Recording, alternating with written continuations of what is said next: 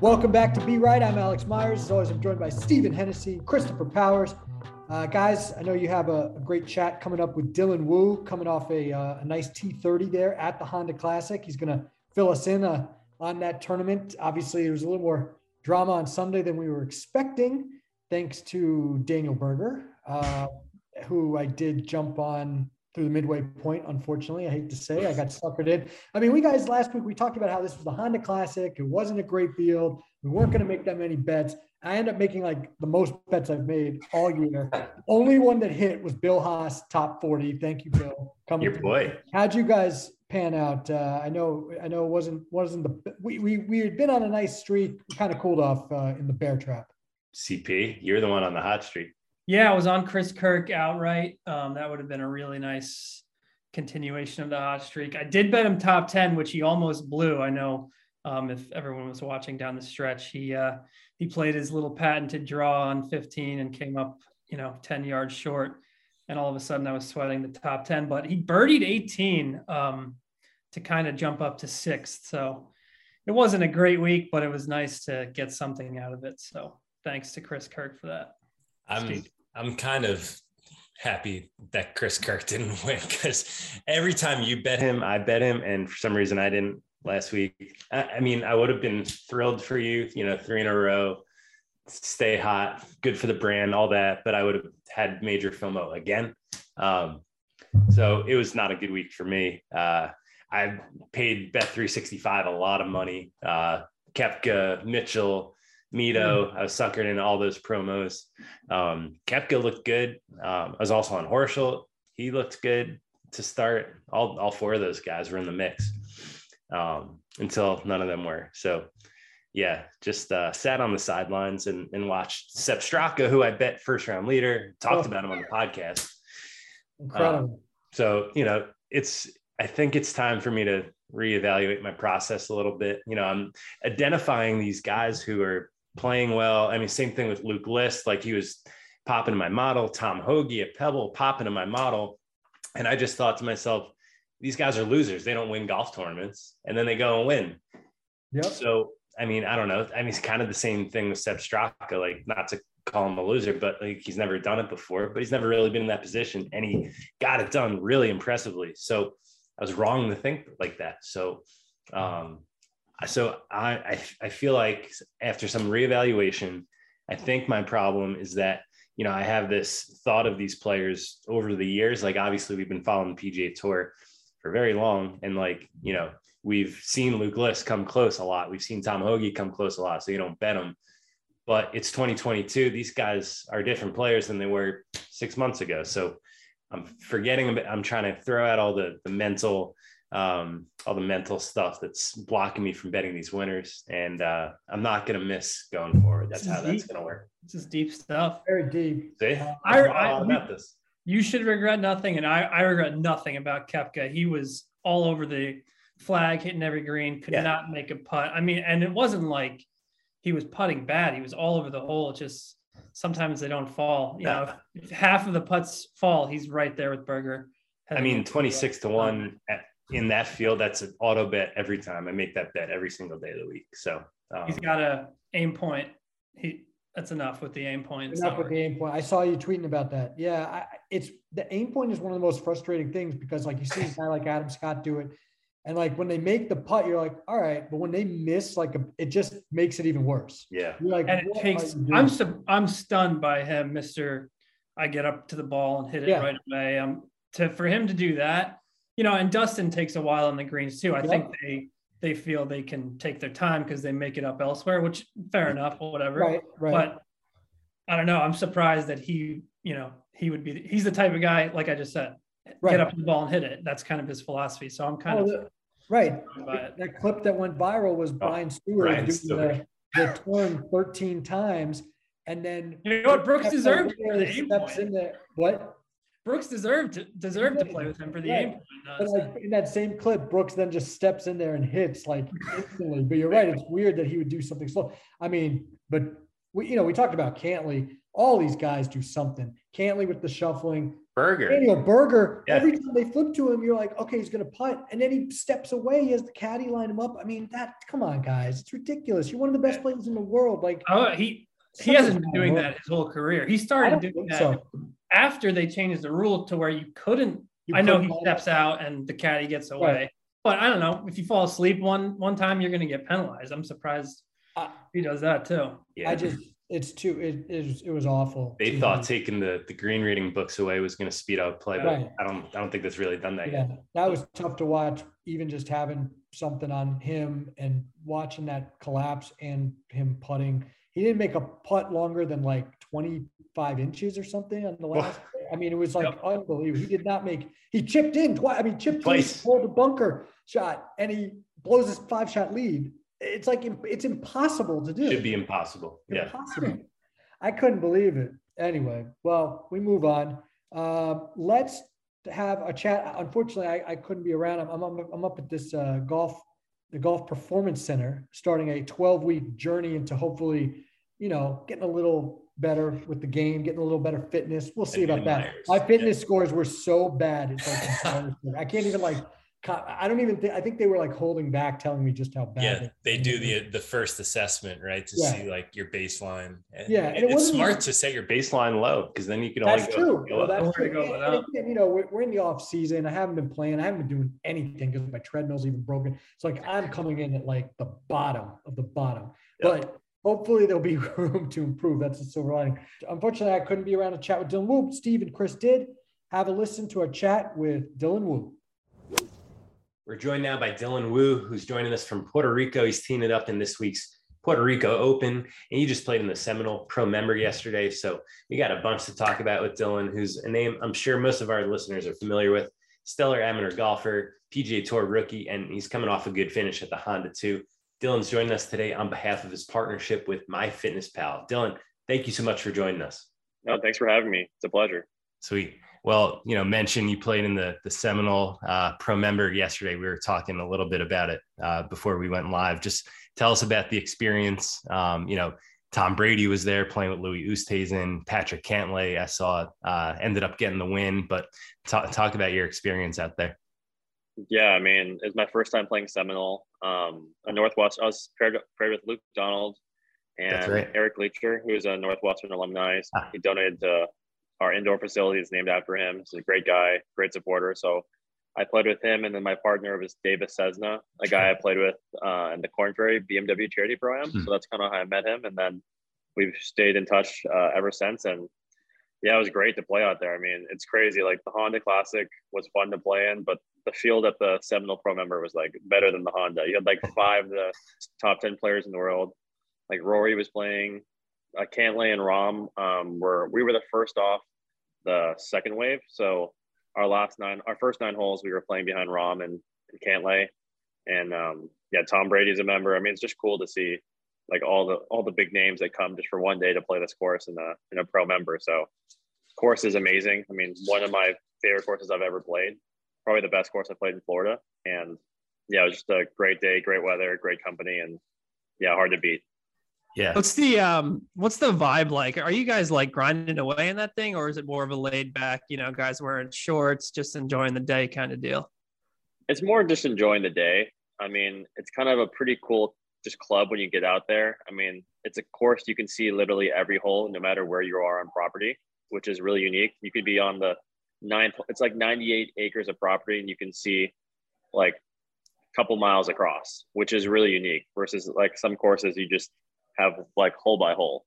And we had a great time playing with me and Luke. I played a couple times being Northwestern alumni, and then me turning pro, and I played with them in college a couple times. So we just had a great time. I mean, I don't think you're invited there just to grind it out and be super serious. It's a fun time there, and I think everybody is there just to play some good golf and have a good fun and play an amazing golf course and just have a good day. And that's kind of what it was. Do you have any moments where, I don't know, if you like rub shoulders with someone, you're like, oh my God, like that's, Mike Davis or whomever, or you're like, man, it's crazy that I'm here right now. Obviously, you're no stranger to these big events, but any moments like that where, you just kind of pinch yourself a little bit? I didn't really have any moments yesterday. I didn't get to see Tom. I mean, that's the one guy I wanted to see was Tom Brady. I mean, I saw some USGA officials, Spider Miller, Walker Cup captain, Mike Davis was out there yesterday. I mean, all the members out there are super nice guys, really accomplished people, and it's kind of just a really cool hang. And it was just fun to be a part of. I definitely want to be a part of it for a long time in the future. And talking about you played with Luke Donald yesterday, Matt Fitzpatrick. There's all these guys that went to Northwestern. You guys have like a decent little golf program. My question is, why Northwestern? I mean, it's freezing cold around there. How did you guys build this program into kind of what it's become? Yeah, I mean, I grew up in Southern Oregon. I mean, I thought I was going to be on the West Coast for a while, and then had my best visit at Northwestern. I wanted to go to a great academic school as well as a great athletic school, and kind of my head coach there, Pat Goss, was kind of the biggest reason I went there. It's been there for, I think this is his 25th year as head coach and maybe the 30th year as being a coach at Northwestern. Just a really great coach, great short game coach. I mean, Coach Luke Donald and took him to #1 in the world. And I mean, I kind of told myself when I was in the recruiting process, and especially when I got to college, that Pat told me that he based his success as a coach on how I developed as a player. And not many coaches in college golf can really like coach you and make you better. They kind of like your team manager and manage everything. So I told myself that if I really want to play golf at the next level, I want to develop my skills. And Pat's still my short game coach and wedge game putting. And he's just been, I mean, invaluable to me. He's been so good to me and helpful. And honestly, like, it's freezing cold in the winter, but we have a great indoor facility named after Eric Leacher, the member I was also playing with at Seminole. It's just, for me in the wintertime, it felt easier for me to actually like work on improvements and improve my game when I wasn't focused on where the ball was going and focusing on like immediate feedback. Whereas when you're practicing indoors, you can kind of focus on the process of getting better. And that's how I kind of embrace the process. My 4 years at Northwestern, other guys need to be playing, I mean, in the sun and everything, like pro golf now. I mean, I live in Scottsdale, like I got to be outside all year round. But that's kind of how I felt like I got better at Northwestern. And then I think, our coaches were great. And for some reason we have like 4 or 5 guys on tour, which is not too bad. No, it's not Georgia, but I mean, it's pretty good for Northwestern. For the Big Ten and for a cold school outside Chicago, pretty impressive. And Luke Donald, I mean, rose to #1 in the world. I mean, a legend in the game. What are some things maybe you've learned from him too, just from all the time that you've spent with him? Yeah, Luke's been super great. Been probably one of the most supportive alumni on tour to their alma mater. I remember playing with him my freshman, sophomore year, and he was still, I mean, this is when he was at the top of his game, and just a super nice guy. I mean, his short game's unreal. His wedge game, bunker play, putting, it's just unreal. Like, he can hit the spinniest shots possible, and he just makes short game look really easy when, especially the time, like when you're playing at Seminole or places in Florida where it's super grainy, super Bermuda, super tight, like chipping becomes very, very hard, and he makes it look very easy. So, and he's just been great, giving me advice and just being a person I could ask a few questions to, especially as being a rookie. I mean, that's all I'm trying to do is just trying to learn from the guys that have had a lot of success and just try to get better. And he's a super nice guy, and hard to beat. He's great. So on the PGA Tour, we talk about guys like Sung Jae all the time, Patrick Reed. They play a million weeks in a row. I went and checked. You played 44 events on the Korn Ferry Tour last year. What did you feel like at the end of the season, body-wise? So that was technically so it was 44 because it was a combined season with the year before. So I played like 21 and 22, which is still a lot. I mean, the year before on the Korn Ferry, when I first got on in 2019, I had conditional status, and then I got into a tournament and finished runner-up. Right. And then I played 12 weeks in a row, I think. And I can tell you 12 weeks in a row I will never do again. I mean, even on the PGA Tour now, I remember the 4 weeks I played on the West Coast, I was exhausted. And like, honestly, when you're playing so many weeks in a row, you get to the course, you get tired. It's hard to actually practice when you're actually at tournaments because you're wanting to make sure you're prepared for the tournament, be ready on Thursday. Right. So you can't really grind as much. And if you're grinding on your like 6th week in a row, like you're too tired. So like that's why guys on the PGA Tour, I think most guys will play 3 max, maybe 4 max. Luckily, the swings on the PGA Tour are a lot easier with travel. But I can tell you, yeah, I mean, Corn Ferry is a little more of a grind than the PGA Tour. The PGA Tour, logistically, with all the travel and everything, is a lot easier. Well, I think that's a good segue to a question about MyFitnessPal playing 12 weeks in a row. Now that you're on PGA Tour, I'm sure your fitness regimen and, your approach to nutrition and all that has adapted quite a bit from those earlier days playing, mini tours and then Corn Ferry. So just take us through, maybe how you've adapted your nutrition and that sort of regimen as opposed to, looking back a couple of years ago. For sure. I mean, back in college, you can kind of eat what you want a little right. bit. And I mean, you have trainers and stuff like that tell you what to eat. But honestly, when you're treating this like a job, like I am with my profession in golf, like eating healthy, keeping my body healthy, is just such a huge deal. I mean, you might not think it has any effect on your golf game, but it definitely does. So for me, my partnership with MyFitnessPal has been great. I mean, to keep track of what I eat on the road and also my exercises has been a huge thing for me. Just because I think you're seeing golfers nowadays, the best golfers in the world. I mean, the best golfers in the world are usually pretty good athletes. See DJ, Rory. I mean, yep. They're not guys from say 20 or 30 years ago. Right. I mean, golfers. I mean, yeah, the better athlete you are, the probably better chance of a golfer you're going to be. And for me, on the road, I mean, you're constantly staying in hotels. You might be eating out. Luckily, I feel like it's weird. I feel like when I'm on the road, I actually eat healthier than I do when I'm at home because I'm a big foodie and I like to try a lot of different things. But when I'm on the road, like make sure I eat a lot of greens, eat healthy, eat clean, just because especially like late at night, right. say I'm playing early the next morning, get something quick and making sure that my health and nutrition isn't the thing that's affecting my golf game.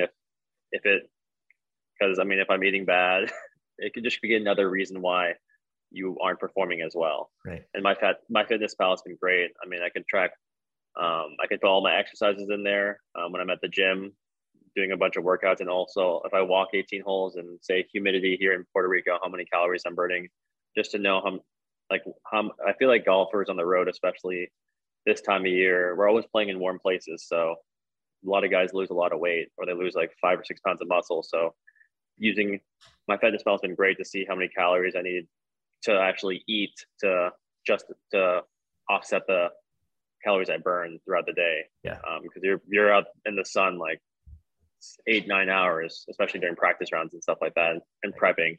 So it's been a huge asset for me, and just really easy for me to use. And yeah, they've been great to me. Yeah, I feel like average golfers could also benefit from that. When we go on golf trips or just travel in general, it's a lot of junk food, eating at bad times of the day. I'm curious too. I mean, for you, being at Seminole, I'm sure there's an amazing food spread. It would be tough for Chris and I, to resist kind of going ham on a spread like that. So how do you kind of like balance that? Do you treat yourself and, have a little cheat meal, or, how do you treat something like that? Yeah. I think the only thing I do if I do have like a cheat meal is like, I don't really eat like, say there's like fried chicken. I probably won't eat the fried chicken, especially before I'm going to play at all. Right. But I might have like a cookie or something, okay. or like the dessert. I'm more of a dessert guy when I've been realizing like versus eating something like super fried and like maybe that's going to make you feel sluggish just because that's versus like a little more sugar versus True. Like just fried fat basically. Yeah, it's just, yeah. I mean, at Seminole, I mean, I didn't really indulge too much. I mean, like after the round had like some charcuterie board stuff and some vegetables and stuff like that. But honestly, on the road, even though Sunday night and Mondays are like kind of my Friday nights for me, when you're playing the next week, you can't really do too much, or else you kind of feel like you're getting behind a little bit.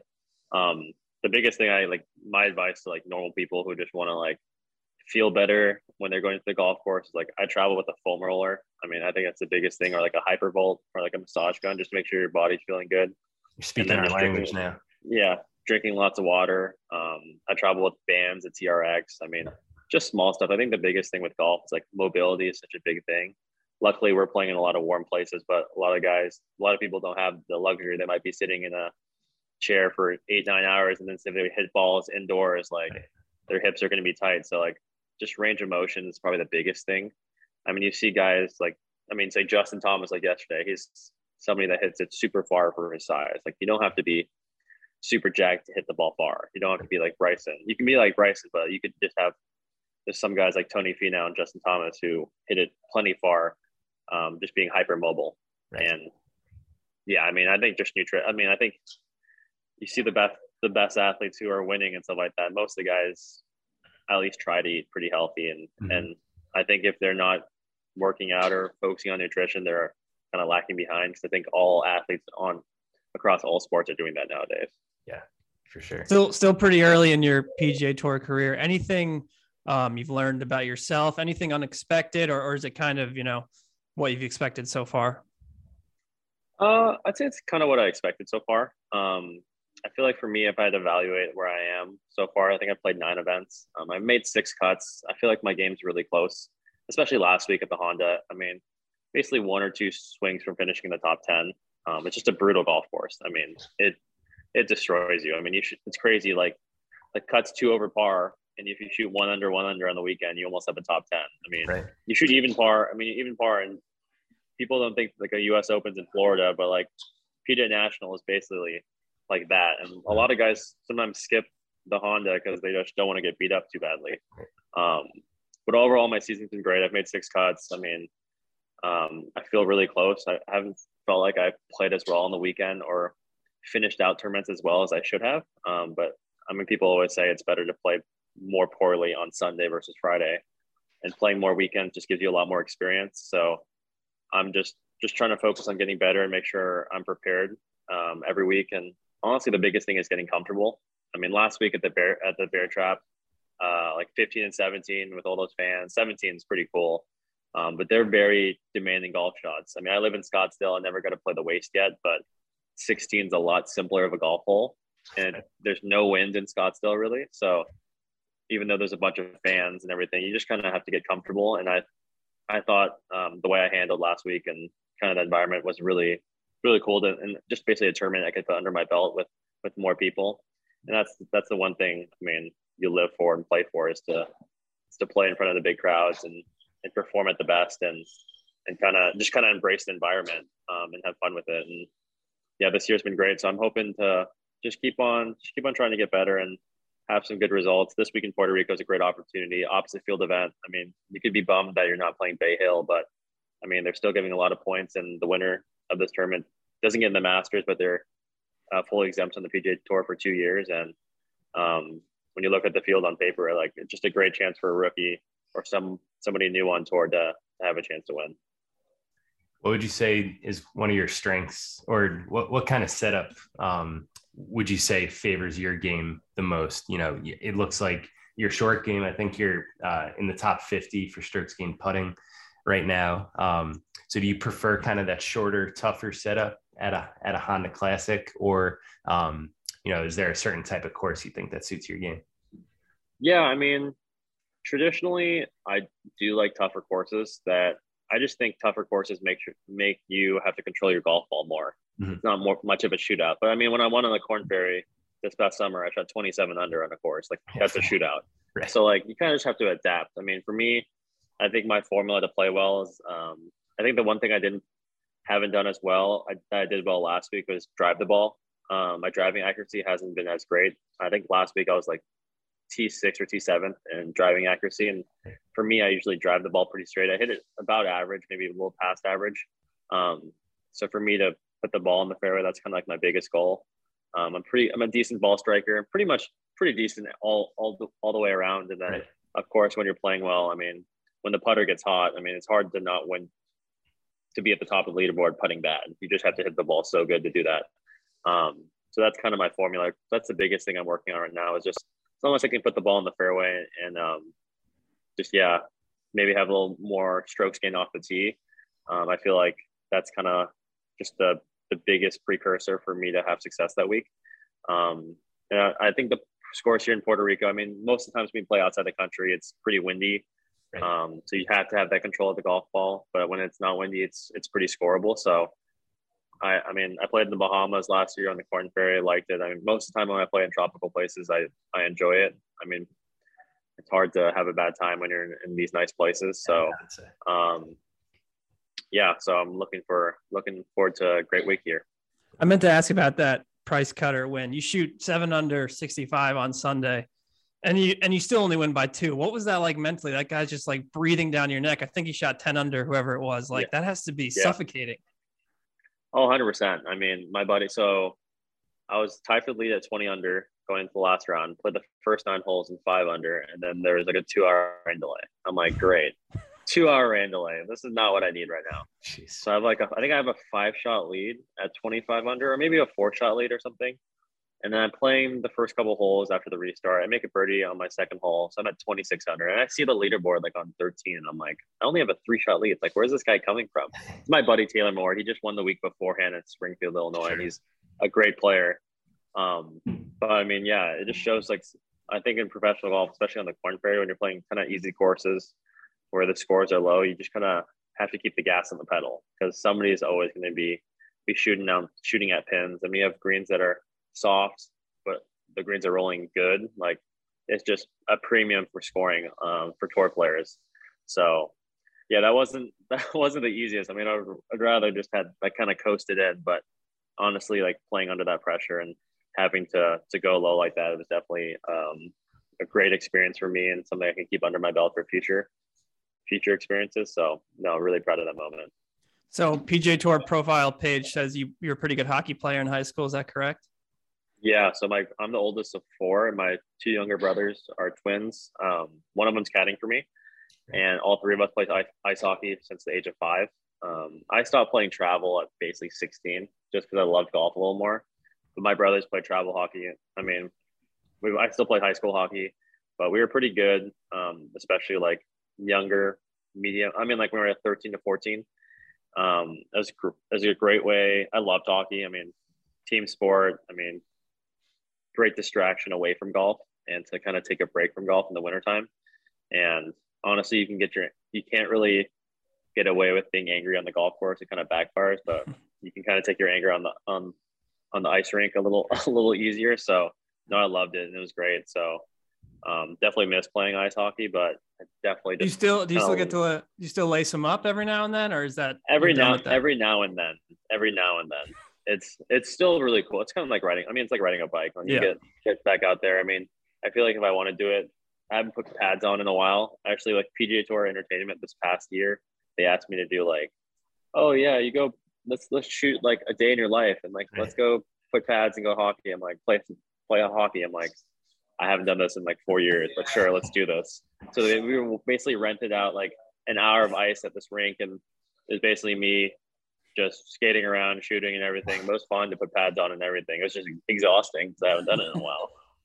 Yeah, that's a good workout. Well, you and Chris would be able to talk hockey for like an hour. So I'm going to wrap this so you can pick back up getting ready for the Puerto Rico Open this week. Dylan, thanks so much for joining us. On behalf of MyFitnessPal, appreciate you taking the time and best of luck this week and the rest of the season. Thank you, guys. I appreciate it. Yeah, really enjoyed it. Thanks a lot to Dylan for joining us. We wish him good luck in Puerto Rico. It's one of the rare weeks where we're actually going to maybe talk about 2 different tournaments here, get some bets on both. But we will start, of course, with the Arnold Palmer Invitational. Steve, Bay Hill, it's one of those courses that I think a lot of fans are semi-familiar with, but what should we be looking for this week? Yeah, another tough test, just like last week, but maybe in a little different way. I think more emphasis on driving. It's long, over 7,450 yards, par 72. It was the 9th toughest course on tour last year. And what we always see is the rough here, really thick. I think Arnold Palmer had the comment that he wanted Bay Hill to play like a US Open off the tee, but Augusta on and around the greens. And, that's what you see. There's a lot of thick rough and really tough driving holes. you know, that thick rough off the fairway, but then he created some runoffs and shaved off areas around the green. So kind of like Augusta in that way, but the accuracies, I think, very important. I've seen some videos already this week, the rough being really thick, like it always is. And the other thing is it plays firm and fast usually too. So it's tough to keep the ball in the fairway. 9 of the 18 holes have water. So, you know, you're going to find trouble in addition to the rough. And, you know, there's big green. I think the greens are just over 7,000 square feet on average, but, you know, you're coming in from the rough and, you know, with an approach of like 170, 180 yards, you're not going to hit a lot of greens. So scrambling again, sand play important, but, you know, I think the biggest thing to scoring well here is going to be the par fives. That's really the chance to score. That's what we see year after year. 3 of the par fives are in that 550, 600 yard range. So I'm looking at that on Fantasy National. And then the par threes are really tough, you know, kind of like all these Florida courses. 3 of them are over 200 yards. So you're hoping to play those even par. The par fours are tough, but take advantage of the par fives as best you can. And the greens are, you know, they're a challenge too. You know, last year Bryson won, and, you know, everyone thinks about that crazy drive he had on the 6th hole, but he was first in strokes gained putting. You know, seems like people forget about that when Bryson wins. Right. You know, he's an elite putter too. So that's kind of what I'm looking at. Want to pull up quickly this strokes gained total on Florida courses. I feel like it's worth looking at. I'll just do the top 5, the last 50 rounds in this field. We got Rory, number 1. Obviously, we've seen him play so well at Bay Hill in the past, 1 here. Jay Day, number 2, interesting. Sung Jae Im, he's 3rd. He's kind of owned this tournament and the Honda the last few years. And then Paul Casey, 4th. He's interesting this week. He's kind of coming in under the radar, I think. Some good finishes, 15th at Riv. And then Tommy Fleetwood, 5th, you know, always seems to play well in Florida. Was close at the Honda a couple of years ago. Also some good finishes at Bay Hill. So that's enough rambling from me. That's what I'm looking at. Yeah. Well, I'm sure we'll mention Sung Jae Im. He killed me in that Survivor Cut league that I'm in. Right. I'm now down to the last with a couple other people. I'm down. We had to buy back in for the last time. Such a sucker play, but these other guys already did it. But anyway, I mean, how many guys are in that? Well, I mean, I'm partnered up with 2 guys. Oh, okay. So random. I don't even know. It's this other guy who's actually in it, but I know the pot now is over 20 grand. Oh my God. What was the buy-in, if you don't mind me asking? No, yeah. The buy-in was like 50 per entry, but then the buy back is 200. Wow. So we've done that twice. And so now, so we still have 2 entries, but we have no more buybacks left. Not that I want to buy back anymore, but we, and we almost lost both guys last week because Billy Horschel barely made the cut. But yeah, it took, 2 of the favorites. Sung Jae Im was a 10-1 favorite, missed the cut. Yep. So that's tough. It's a tough one. But anyway, we're still alive technically. So let's get into some odds here. I'm looking at DraftKings here. No surprise, Jon Rahm is the favorite, plus 750, followed by Rory McIlroy. We know how much success he's had here in the past, 10-1. Scotty Scheffler, 16-1. Victor Hovland, 18-1. And then Matthew Fitzpatrick, who I was thinking, man, he's going to be a nice pick this week. He's 20-1. I mean, he's one of the favorites. That's kind of crazy. You guys never won on the PGA Tour yet. Then Sung Jae Im, who we just were talking about, 22-1. And then 2 other guys at 25-1, Hideki Matsuyama and Will Zalatoris. So CP, am I crazy with Matthew Fitzpatrick here? I mean, the 20-1, he seems like a great play. We know he plays well. And when the wind picks up, he's done well at this tournament in Florida, but he's been hitting the ball great. But 20-1 just seems pretty steep.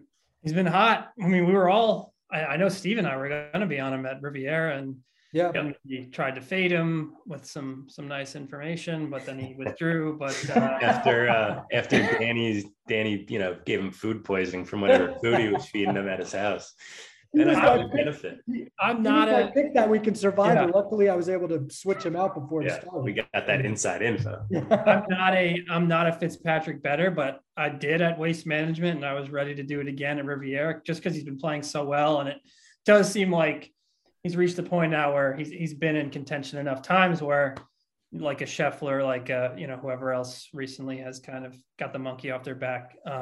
Seems to be the common theme, Matt Stafford and the Super Bowl, all that. So Fitzpatrick seems to be that next guy, and he has such a good history here. And I know Steve was mentioning, I think Bryson's win last year gives people this idea that it's like a bomber's course, but Tiger's won here 8 times, and he's like the greatest tactician ever. And I think that's why you see Fitzpatrick play well here. We saw Hatton win here at 4 under. Like, you still got to plod your way around this course a little bit. Like Steve said, it's kind of a U.S. Open-esque, but I'm not on Fitzpatrick. Like you said, Myers, that I would have loved like a 40-1, and sure. after he had to withdraw, maybe a little illness, whatever, but they're giving him the respect I guess he's kind of earned here at Bay Hill. I'm seeing a 31. But yeah, I was hoping for like a 40, and then I probably would have pulled the trigger, because you make a good point, CP, about this being a plotter's course. Perfect for Fitz. So yeah, I don't know. I told myself I'm probably going to bet Sung Jae, who I'm sure you're on, CP. Yeah, I haven't done it yet, but I don't know. The more we talk about Fitz, I might pivot and go Fitz. But Sung Jae, I mean, obviously a lot of good reasons to bet him. He missed the cut, as Myers said last week, but we see this all the time with guys who miss the cut. They come back strong. Place he loves. And I saw his strokes gain off the tee stats specifically here at Bay Hill in the past. I mean, he's been in the top 5 every year he's played here. It's insane. So I got a decision to make. I think I'm not betting any of the other top guys. It's a little too short for me. I think even fading Rahm in DFS is interesting. Rick Gaiman made that good point in our DFS post on the site today. He's just not putting well at all. It seems to be the difference with Rahm right now. So gonna relax on that. Probably go with Rory at the top of the board. Hideki too. Hideki's got some decent history here. But yeah, that's kind of how I see the top of the board shaking out. Yeah. All right, let's get into the next guys. And Zalatoris is another guy I would think about, but I said I'm never betting him again, so I can't bet him like 3 weeks later. Mark Leishman 28-1, Tyrrell Hatton 28-1, Paul Casey 35, Adam Scott 35, Russell Henley 40, and Max Homa, Keith Mitchell, Billy Ho. Those guys are in the 45-50 range. Sam Burns 50-1, interesting. Kokrak 51, and Fleetwood, who we mentioned before, also in that 50-1 range.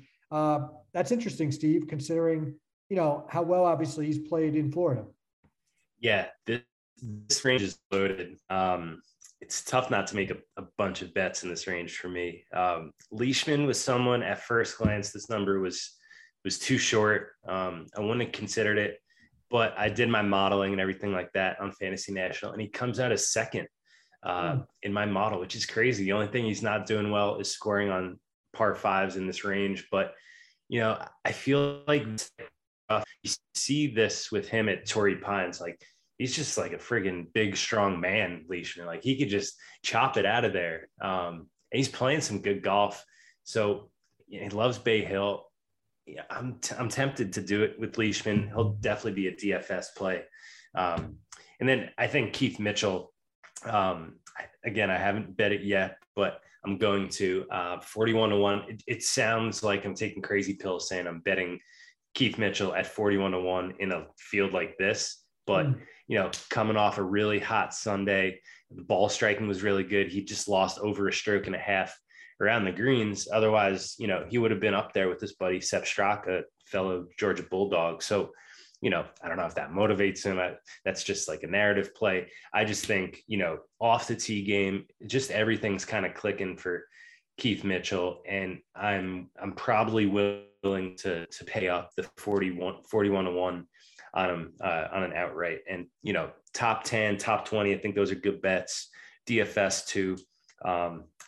So I feel like that's it. As Sam Burns, as you guys know, I was tempted by that yesterday. I placed the bet. I might cash it out.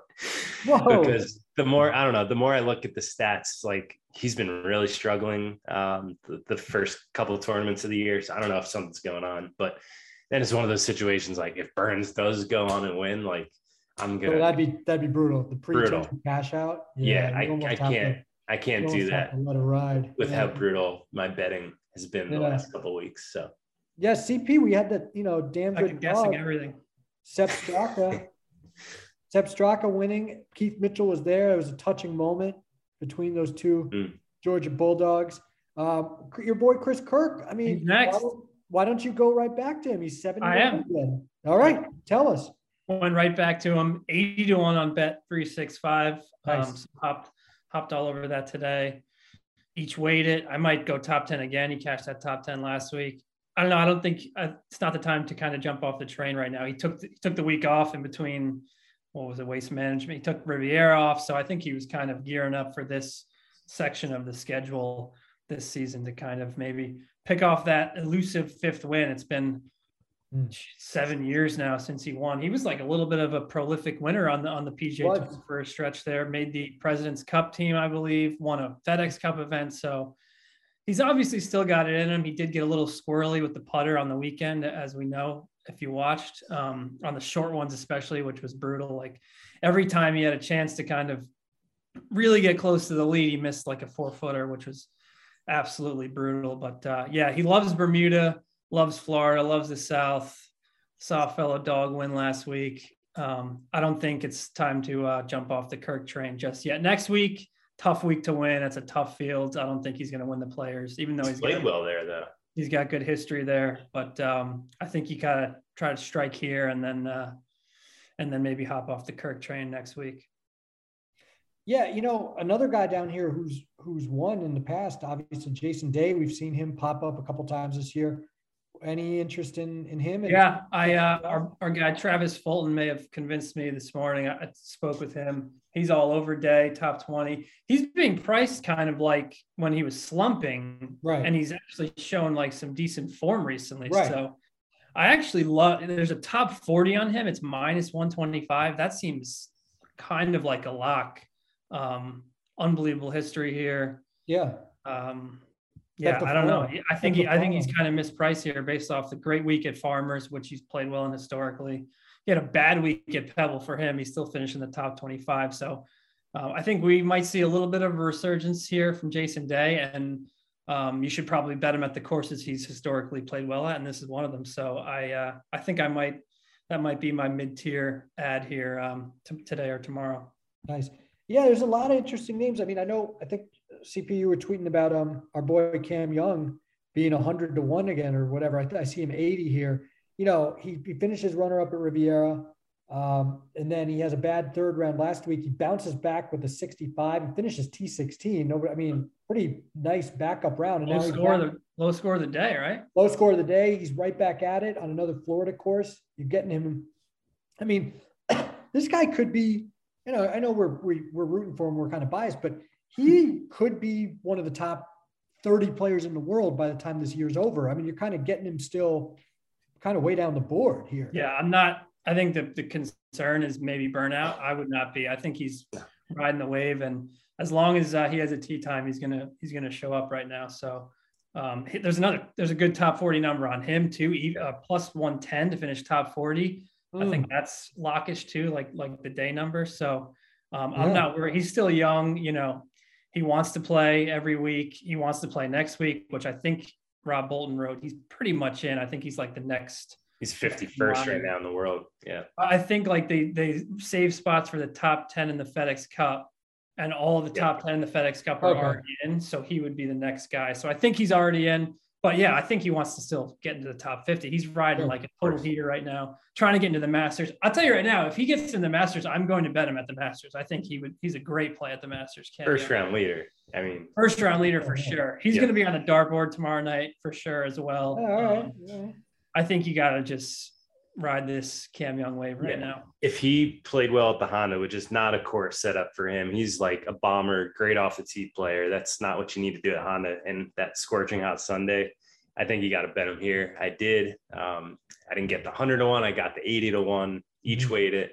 I think you're right, Myers. This might be a top 30 player in the world. And again, I'm not letting my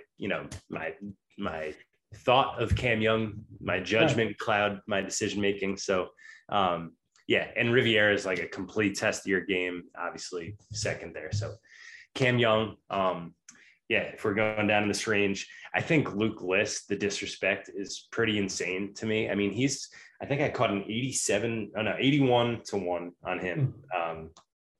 And okay, he's not a great Bermuda putter maybe, but besides that, I mean, he's a ball striker, is now a winner. Luke List is a friggin' winner. I think he could do it. I think he could definitely finish top 10.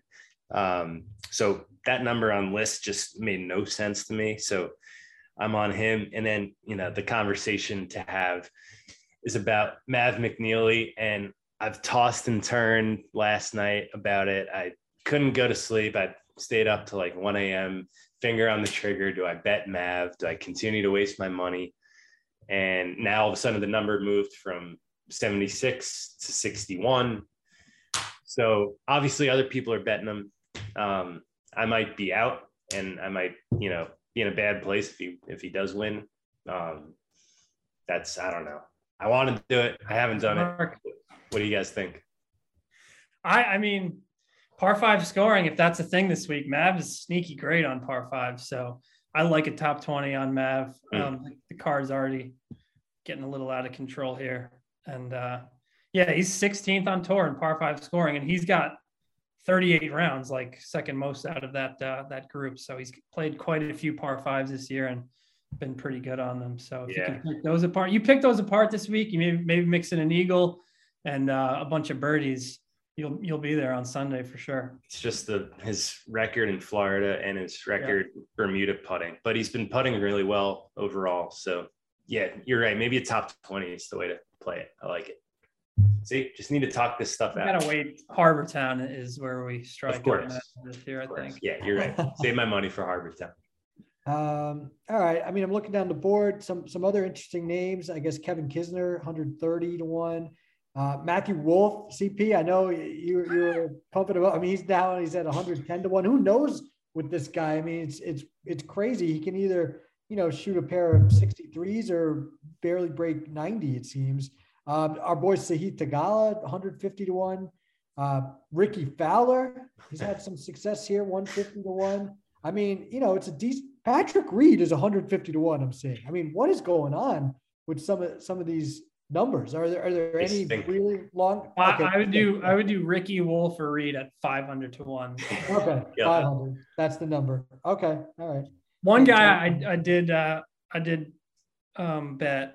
Because he's double the price he was at Riviera, and everyone was on him at Riviera. Thomas Pieters is 130-1. Yes. I think he was 70 at Riviera, and everyone was on him because of the college connection and whatever else. So I have no other analysis because he doesn't have a ton of statistical information because he doesn't play that much on the PGA Tour. But just betting on the double the price, an elite player, had that great Ryder Cup. 2 wins on DP World Tour since November. So he's won recently. Just betting on a really good player at a great number, Thomas Pieters. Sure. Interesting. Any other ones you want to mention or before we get into Puerto Rico? Yeah. Andrew Putnam, someone that all three of us. Yes. He has some good history at Bay Hill. I don't think you want to get off that train, playing some good golf. So 150-1 on Putty, I think is a good call. And then I got one for your dartboard, CP. You got to throw Alex Smalley on there. Okay. He feels like a first-round leader for sure. Gained a bunch of strokes off the tee, and that's his game. He's really good off the tee, but he was really accurate at the Honda. So, I think, he's just got that weapon, and that's huge here. I think he could get hot for one round. So Smalley, first-round leader. I'm going to bet that. Other than that, I think saving my bullets on Puerto Rico. Wow. All right.